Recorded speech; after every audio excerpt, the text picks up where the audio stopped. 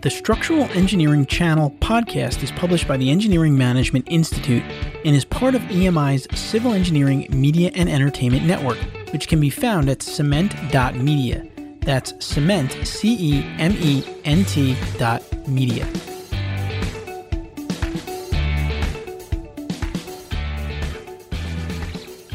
Welcome to this episode of the Structural Engineering Channel podcast, a podcast focused on helping structural engineering professionals stay up to date on technical trends in the field and to help them succeed in their careers and lives. In this episode, we are very excited to be talking to three individuals that are involved in a seismic upgrade to a heritage-designated world-recognizable work of architecture, the Museum of Anthropology, or MOA, in Canada.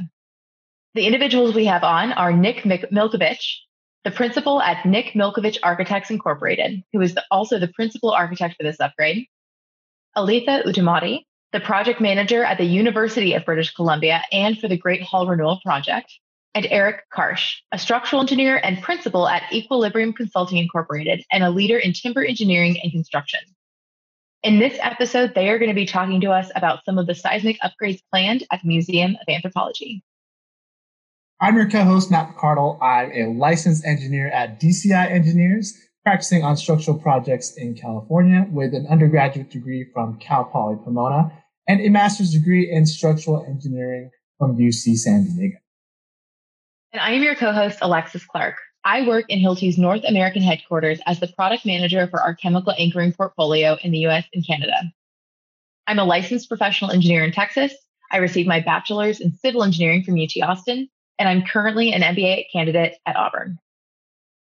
Before we introduce our guests, the Structural Engineering Channel is a free show, and our sponsors help us keep it free. So we ask that you please support them. Now we'd like to recognize our sponsor for this episode, Global Software. Global Software offers the most powerful yet user-friendly structural analysis and design software for today's structural engineer. With the general FEA program, RFEM, venture beyond basic box-type buildings and into unique multi-material structures instead. The nonlinear FEA program is based on a modular concept, so you can create a tailored and affordable package specific to your design projects. The add-on modules include the American, Canadian, and other international design standards for not only steel and concrete, but also aluminum, wood, cross-laminated timber, glass, tensile fabric, and cable form findings, dynamic stability, and much more. Direct interfaces with BIM programs include Revit, Tekla Structures, and AutoCAD allow for the time-saving bidirectional exchange of information with RFEM.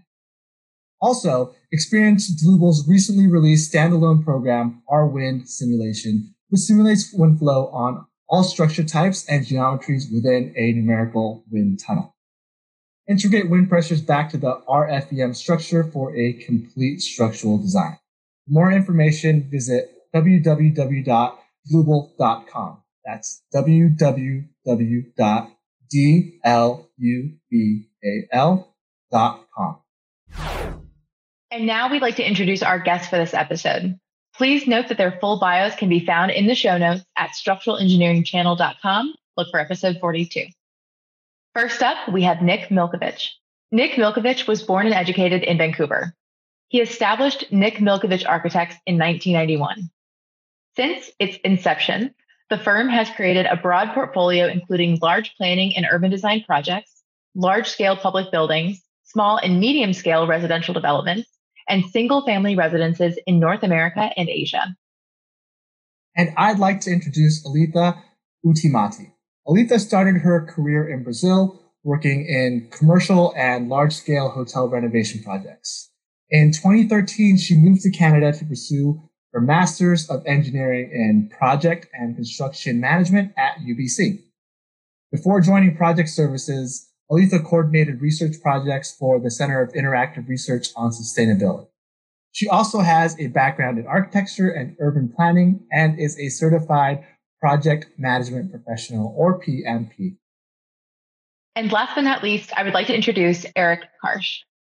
Eric began his structural consulting career in Ottawa in 1987 with AAR Limited, designers of the Toronto Sky Dome. Eric has since been involved in hundreds of projects of all types and scale. Always sensitive to the efficient design and careful detailing, Eric has extensive experience in all common building materials. Since his arrival in British Columbia in 1993, however, Eric has become a leader in timber engineering and construction and is invited to lecture on the subject around the world. Eric is co-author of the widely publicized Case for Tall Wood study with architect Michael Green, which introduces a solid wood panel solution to practically and cost-effectively achieve heights of 20 to 30 stories in seismic zones such as Vancouver. Tall wood has spurred global discussions on the topic of timber high-rise construction and has been featured by organizations such as CNN, The Economist, National Geographic, and in Michael's TED Talk in 2013. Now let's jump into our conversation of the week.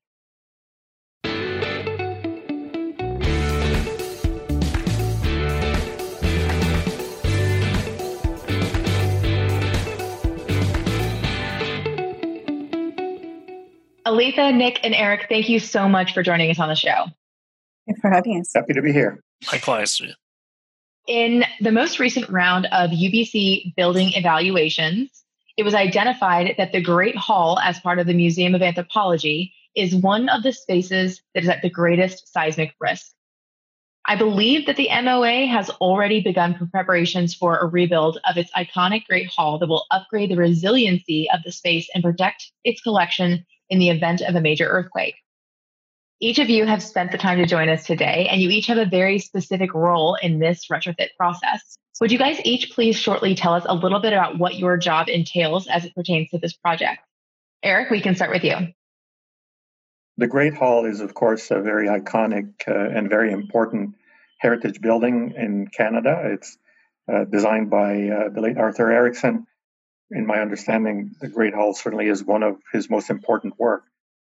Architecturally, a very elegant, very beautiful structure. However, from a seismic standpoint, both because it was designed in the 80s, but also because of its form as a very tall, very slender moment frame structure, is very susceptible to seismic forces. And of course, the fact that it's wrapped in glass makes the issue an even greater challenge.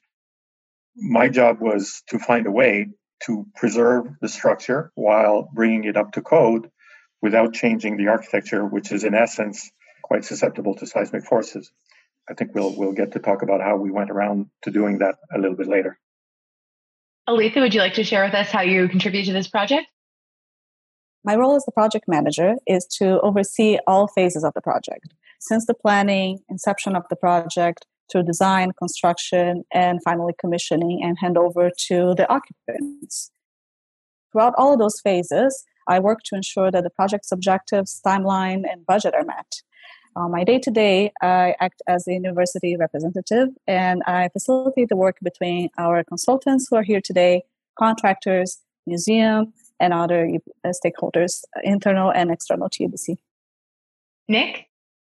I'm consultant on the job, so we organized a full consulting team.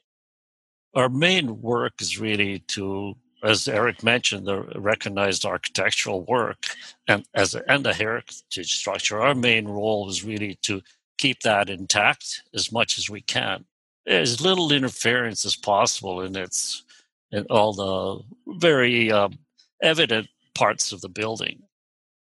Our role is primarily architectural. It's a lot of the detailing that deals with the structural issues that are visible that we have to take care of. And what we mentioned when we started the job is we would like that when we leave the job, it should feel as if we were never there. Perfect. Aletha, can you tell us a little bit more about why the University of British Columbia, or UBC, is undertaking this project? As you mentioned at the top of the introduction, UBC has decided to address the Great Hall because it is considered one of the high-risk areas on campus. This was discovered through planning that UBC has been doing, which is to increase resilience of the whole campus. So this was done through a comprehensive evaluation of seismic risk across all buildings, utilities, and assets on the campus. And it's really meant to prepare UBC for a major seismic event. This study was completed through a collaboration between industry experts, UBC's seismic researchers, and they developed a very detailed model for assessment. And they take into consideration very specific conditions of the Vancouver campus and are creating an action plan. Out of this assessment resulted the knowledge that the Great Hall is a very high risk seismically. So it was prioritized for upgrade. One of the interesting aspects of this project is that the seismic upgrade is not only focused on the life safety, but it's also intended to preserve the museum's invaluable collection.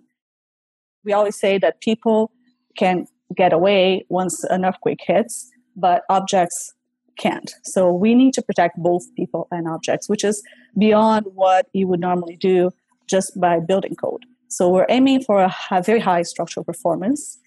But on the other hand, as Nick mentioned, we want to do this project in a way that once we leave, it feels like we were never there. So we need to protect the very important heritage value of the building. And it comes with very character-defining architectural elements. And this, I think, presented a very interesting challenge for both Eric and Nick that had to find ways to make this work with the current technology, but keeping the same look and feel of the space.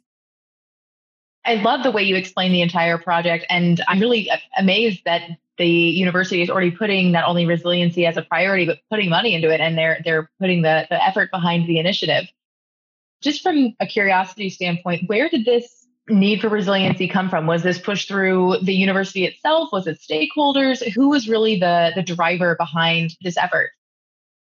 So this is really an ongoing effort. It's been in place since the 90s. But recently, in the last 5 years, it has actually gained a lot of strength on campus. We've seen what has happened with major earthquakes in other parts of the world, and we're learning from it. This comes from the realization that the university can't afford to shut down for an extended period of time following a major event.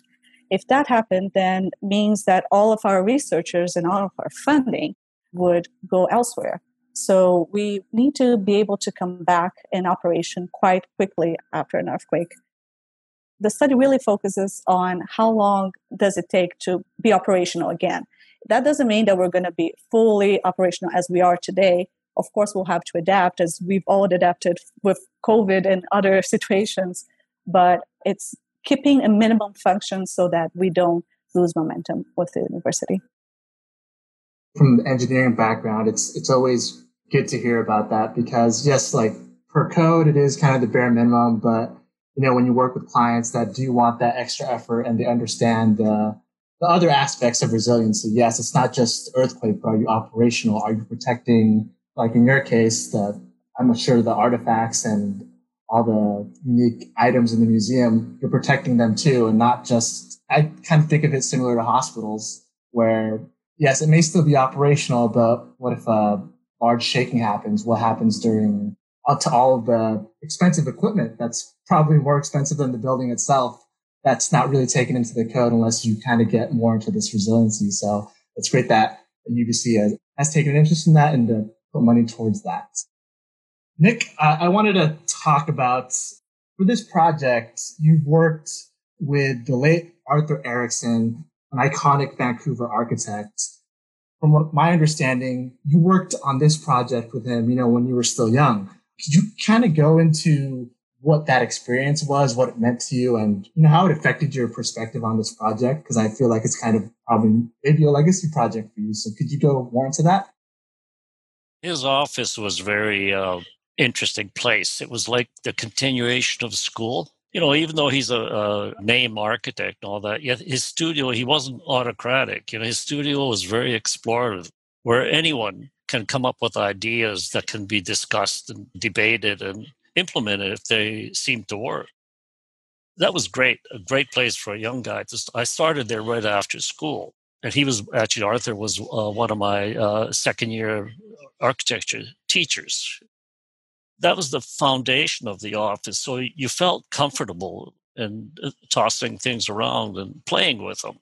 And he wanted that. He wanted people to come up with ideas to discuss. The early part of the building, I was a young guy there. I was just out of school a couple of years or so. And typically what you used to do, we used to build a lot of physical study models, and that's what the young folks tend to do. And I remember one day Arthur came by and he said, "Could you build this floor plan for this building model, to scale?" And it was really the procession of the museum from the entry down to the pond, or the inlet, as it was called. It was a series of graded platforms following the slope. The whole idea of the museum, in a way, the concept behind it, inspired by a photograph that Arthur saw of actually in Haida village up on Anthony Island. And it was really, most of the villages were right by the water, just off the beach. So the movement through the museum represents that movement of moving from the forest across the beach to the water. And, the light becomes greater and more open as you go through the building. So that was the whole storyline of it. And actually, all the exhibits, sort of potential exhibits, were noted on his little sketch drawing where they might be on the path. So then the rest of the job was, how do you cover it? The next model he asked me to take a look at was the structural frame that Eric's saving now. And that was just a study model to see the proportions and all that. And Arthur was really very interested in proportional experiences of whatever. That was the fun part. And then it continued. We played together till the end. It lasted for about 40 years, even though I had my own practice. I'm not an architect, obviously, but it's always cool to see the challenges that the architects are trying to solve or try to envision for their clients. Was there anything particular with this, or some of the challenges for this project, that you were trying to maybe preserve the heritage in some way, kind of the architectural challenges that you went through and how you solved them for this project? I'm always curious about, what the architects are trying to think and try to solve, and for us, how the structure implements into that too. You mean of the restoration portion now, the seismic upgrade? Yes, for this seismic upgrade project. It's there. I mean, it's been around, and there's a lot of people are looking at this. There are a lot of stakeholders, the university, the museum people, Arthur Erickson Foundation that oversees a lot of his works to make sure they're not violated in any great way. And then there's the Musqueam, who are, the building sits on their lands, and they have a particular interest in the landscape or the forests around it and how that's handled. And there are a lot of people that are just purely interested in the building. So you hear from a lot of folks, which is good. Excellent. Thank you for that explanation. It's nice to hear a little bit more about how the actual shape comes together, especially for our listeners who can't necessarily be looking at a picture of the space while they're sitting in their cars and listening, or right now sitting at home and listening. So Eric, I read a little bit in the article that you guys shared with us that some of those planned seismic upgrades that you have will be achieved using base isolation technology and vertical glass upgrades. Can you tell us a little bit more about what this process looks like and some of the challenges that you faced? For the reasons that Nick explained, the structure, of course, is very open and very light. I think the intent was that you felt like you were outside, even though you were inside a building. So as a result, the structural expression is a very tall, very slender moment frame, which happens to be made out of concrete. So it's heavy and it's wrapped in glass, which means that seismically, this is a very susceptible structure. And being as important as it is and being heritage, the traditional seismic upgrade methods were not an option because the introduction of additional elements or braces could not be hidden anywhere. And the structure is an integral part of the architecture. So anything you do to it impacts the original work, which was something that we were committed to avoid. If you cannot improve the structure as it is in any way, then the only thing you can do, or certainly the obvious thing that you would want to do, is to move the structure to a place that has little or no seismic load. And this is the concept behind base isolation. You disconnect the building from the ground, basically put it on a bed of jello, and reduce the loads on the structure that way.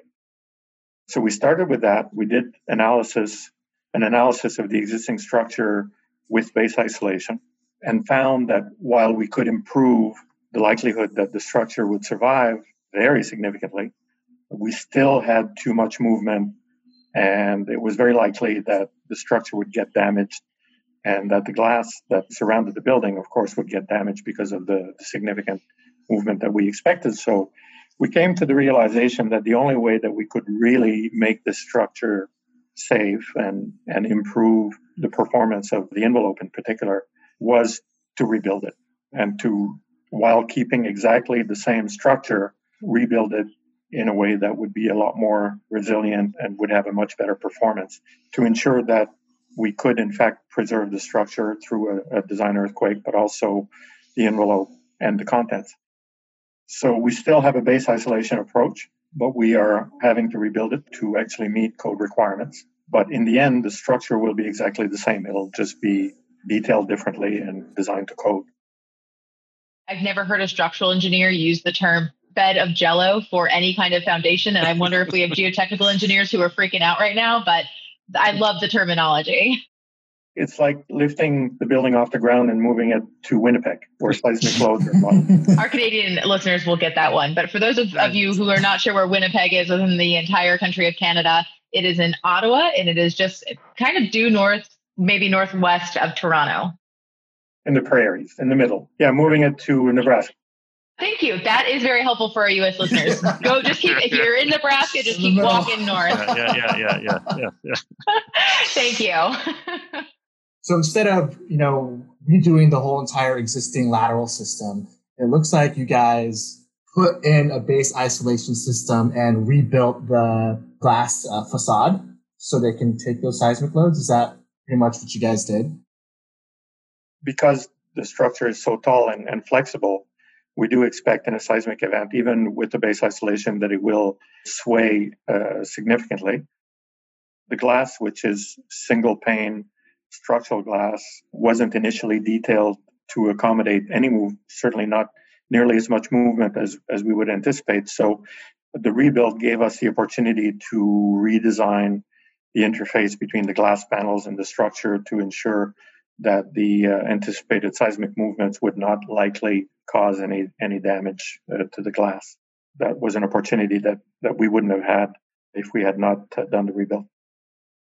Putting base isolations under an existing building, is that right? So what are the construction challenges there? Maybe Eric or Alita, I know that's probably a big construction challenge there. Can you go talk more a little bit about that? We're actually rebuilding the structure. So in this case, we will have access to the foundations directly from once we've taken down the existing structure. But initially, we had planned to build a crawl space with the base isolation system underneath the existing structure. So we would have had to do that one column at a time using shoring in the interim. And basically, we would have had to go under each column, cut the column between the ground plane and the footing to introduce an isolator, and then build a new floor slab to tie all the columns and isolators together. We were planning to do that without taking down the structure. So that would have been more complex. But now that we're rebuilding the frames, it's going to be a traditional construction process, essentially. I wanted to get more into the construction stuff too, because I know for me, and probably most of our listeners too, are familiar with the structural engineering, but I know from the project management standpoint, like you guys were mentioning that, you don't want to interrupt the museum as much as possible. Alita, can you go into maybe some of the challenges of project management and scheduling? I've worked with project managers before, and I know it's a complex job, especially with all the different clients you have to go through and all the scheduling and meeting the needs of the existing place. I'm sure there were some challenges. Could you go over some of those, how you guys solve those? Definitely a challenge for us to work with the museum. And we've been working really hard and collaborating with the museum, construction manager, consultants, to do it in a way that minimizes this impact. Because we know we're going to impact the museum. The Great Hall is it's an important attraction for the museum. It draws a lot of people because of its architectural significance. So we know that by closing it, we'll be impacting the museum. So we're trying to keep the schedule overall at a minimum as possible. And also work with them to realize ahead of time what other those impacts might be. We've identified some key strategies to do that in this preliminary stage.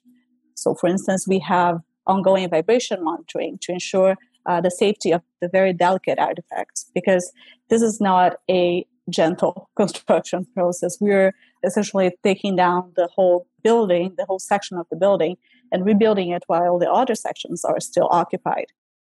We want to make sure that any vibrations coming from the demolition process don't affect those very delicate artifacts that we're trying to preserve.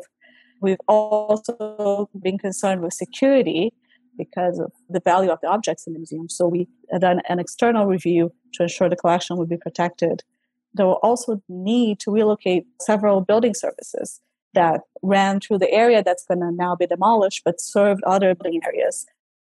One of the critical items in these relocations it still is ongoing, the HVAC relocation. This system maintains critical environmental conditions for the artifacts, and we can't disrupt it for too long of a time. So we are planning and working with construction manager and trades to do the work in very quick downtime for the system and to have measures in place to mitigate those environmental conditions if needed. So we have a plan A and a plan B and all of those safeties in place if need be. Another big strategy that we've adopted is to just build an access road. The Great Hall area is close to the landscaped area towards the back of the museum. And that creates a very complicated access to the construction site.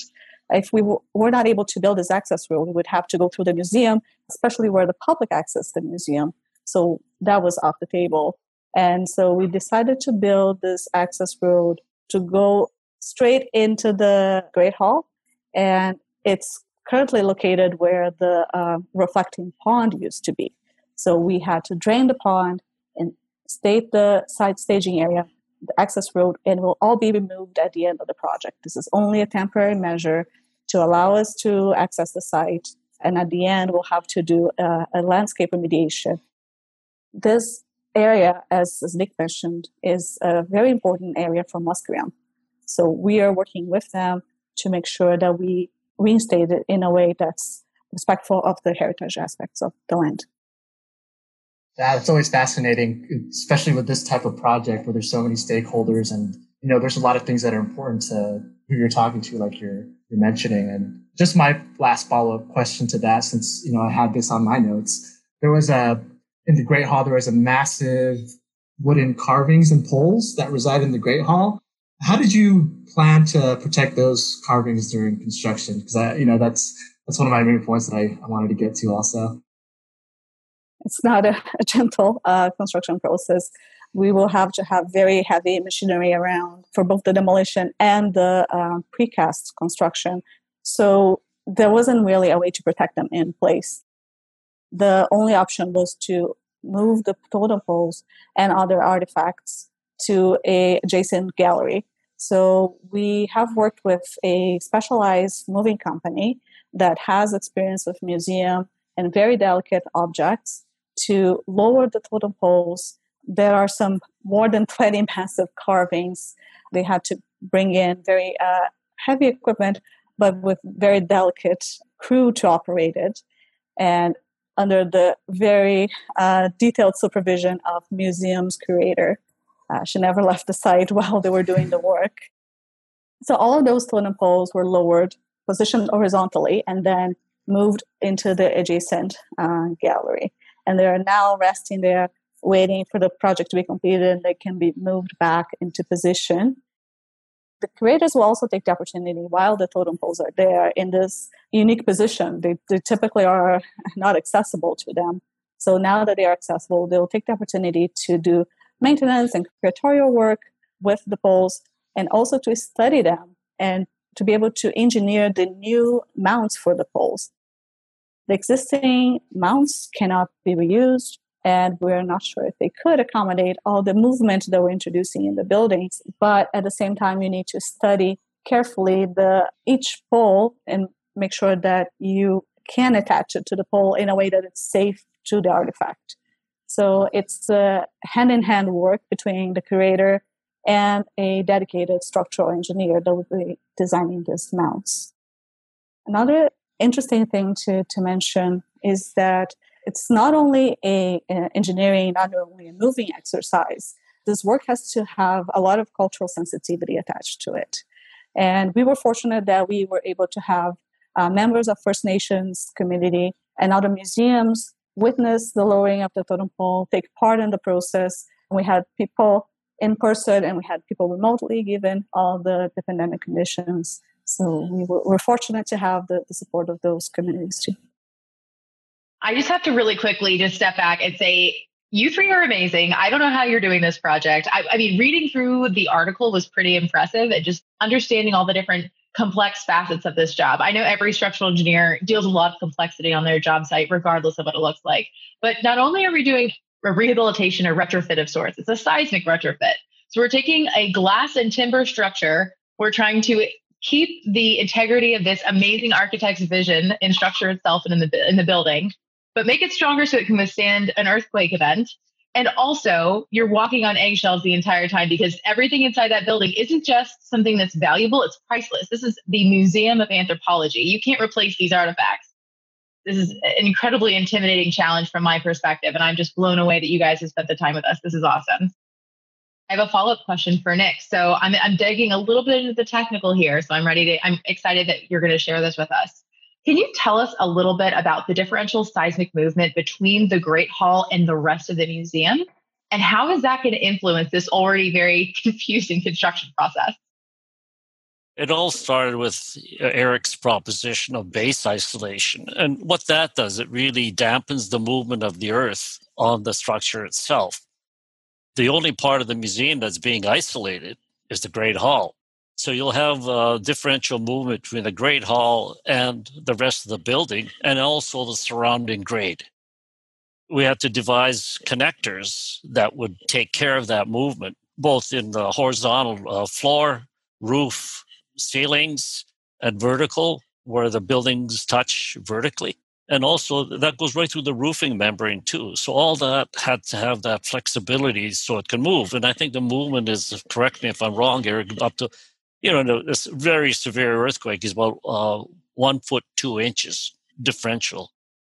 The building has to move that much and be able to accept that without not a whole lot of damage. But also our drive was to not see that movement, not have it apparent. Even the floor plates will be covered with carpets, and they're designed to move so that they'll pop out of place, out of the way, so the building can move. But then it's easy to repair. You won't even know they're there, because there's just be a line in the floor, in the carpet. That's about it. The vertical ones were more difficult because some of it, or a lot of it, was really glass to concrete, where we have glazing that was detailed to just, into a reveal into concrete walls. So that one was quite tricky and to handle, and it's very challenging. And then the roof one, because you have all the roofing membranes and everything that had to bridge the gap somehow. And I think there are about 1 million details, that were produced for that. Well, not quite, but is a lot. There's a detail book that covers all that for the builders. I think the difference, again, I'm trying to be engineer here a little bit, Eric, but I think the movement is just that it moves, but it moves in a different period. I think it's up to 3 seconds to do that amount of movement. So it doesn't get rattled around. So that really helps the placement of the artifacts and the securing of the artifacts and the glass wall. It's up to 50 feet high. Within the glass design, there was a lot allowance for movement between the individual sheets of glass through the silicone. It's engineering art. The result of base isolation is that you're softening the interface between the building and the ground. The result of that is that instead of having the ground accelerate the building very quickly, because they're disconnected, the building ends up moving very, very slowly and over a larger distance, though. So that's what makes the need for those larger joints to be introduced. The building moves very, very slowly instead of vibrating very quickly as it normally would if it was connected to the ground. Eric, I have one final question for you. Many of our listeners are structural engineering professionals who are building their careers. You have clearly built a really well-known expertise in timber engineering and construction. My question to you is, what does it take to become an expert on a specific design process or material for a structural engineering professional? And what advice can you give to those listeners who are maybe eager to do that in their own careers? I had the opportunity to work on timber projects later in my career. I did not actually study timber engineering. Maybe you didn't want to hear that, Nick. I really learned timber engineering later on in my career in the field. If you know that you love a certain topic or that you really want to specialize in something, of course, you should take the opportunity to get the basics through your studies. Much in the way that Nick described his experience with Arthur Erickson in a studio type environment where you learn on the job. This is really how we run our office as well. We have developed our timber expertise one project at a time over a period of 22 or 23 years now. And, the business of engineering is a cautious one. You don't want to take risks that you cannot fully control. But we've always been interested in innovation. And we've always tried to add a little bit of innovation to each of our projects. And as you do that over a couple of decades, you certainly accumulate a lot of knowledge. And again, you can get a good basic understanding of your materials and of engineering principles in school. But if you are interested in a certain area of engineering, you really should try your best to find an office environment that will continue to teach you that expertise hands-on. Because really, at the end of the day, you really learn that trade, as so many trades are learned, by doing it. So this is how we run our office. We try to give opportunities to young engineers to get hands-on experience from day one. And so choosing the right office environment for you will be a big part of your career path. I would encourage anyone who is passionate about something to be patient and find the right professional opportunity as early as possible in your career, because ultimately that will define the trajectory that you follow. Eric, Nick, and Alita, I did want to thank all of you for coming on, especially because what's unique about this one is we got all these different perspectives, not just from the structural engineer, but from the architect and from the project management side as well. And I think it's going to be really valuable to our listeners because sometimes we're just focused on structural engineering and you don't see that whole entire picture of, hey, why are you even doing this building? It's, it's not just the numbers. It's see what it's doing for the people and trying to achieve what that they can eventually use and enjoy when it's complete. So I really just want to thank you all. Thank you. It was a pleasure. Thank you. It was fun. Thank you for having us.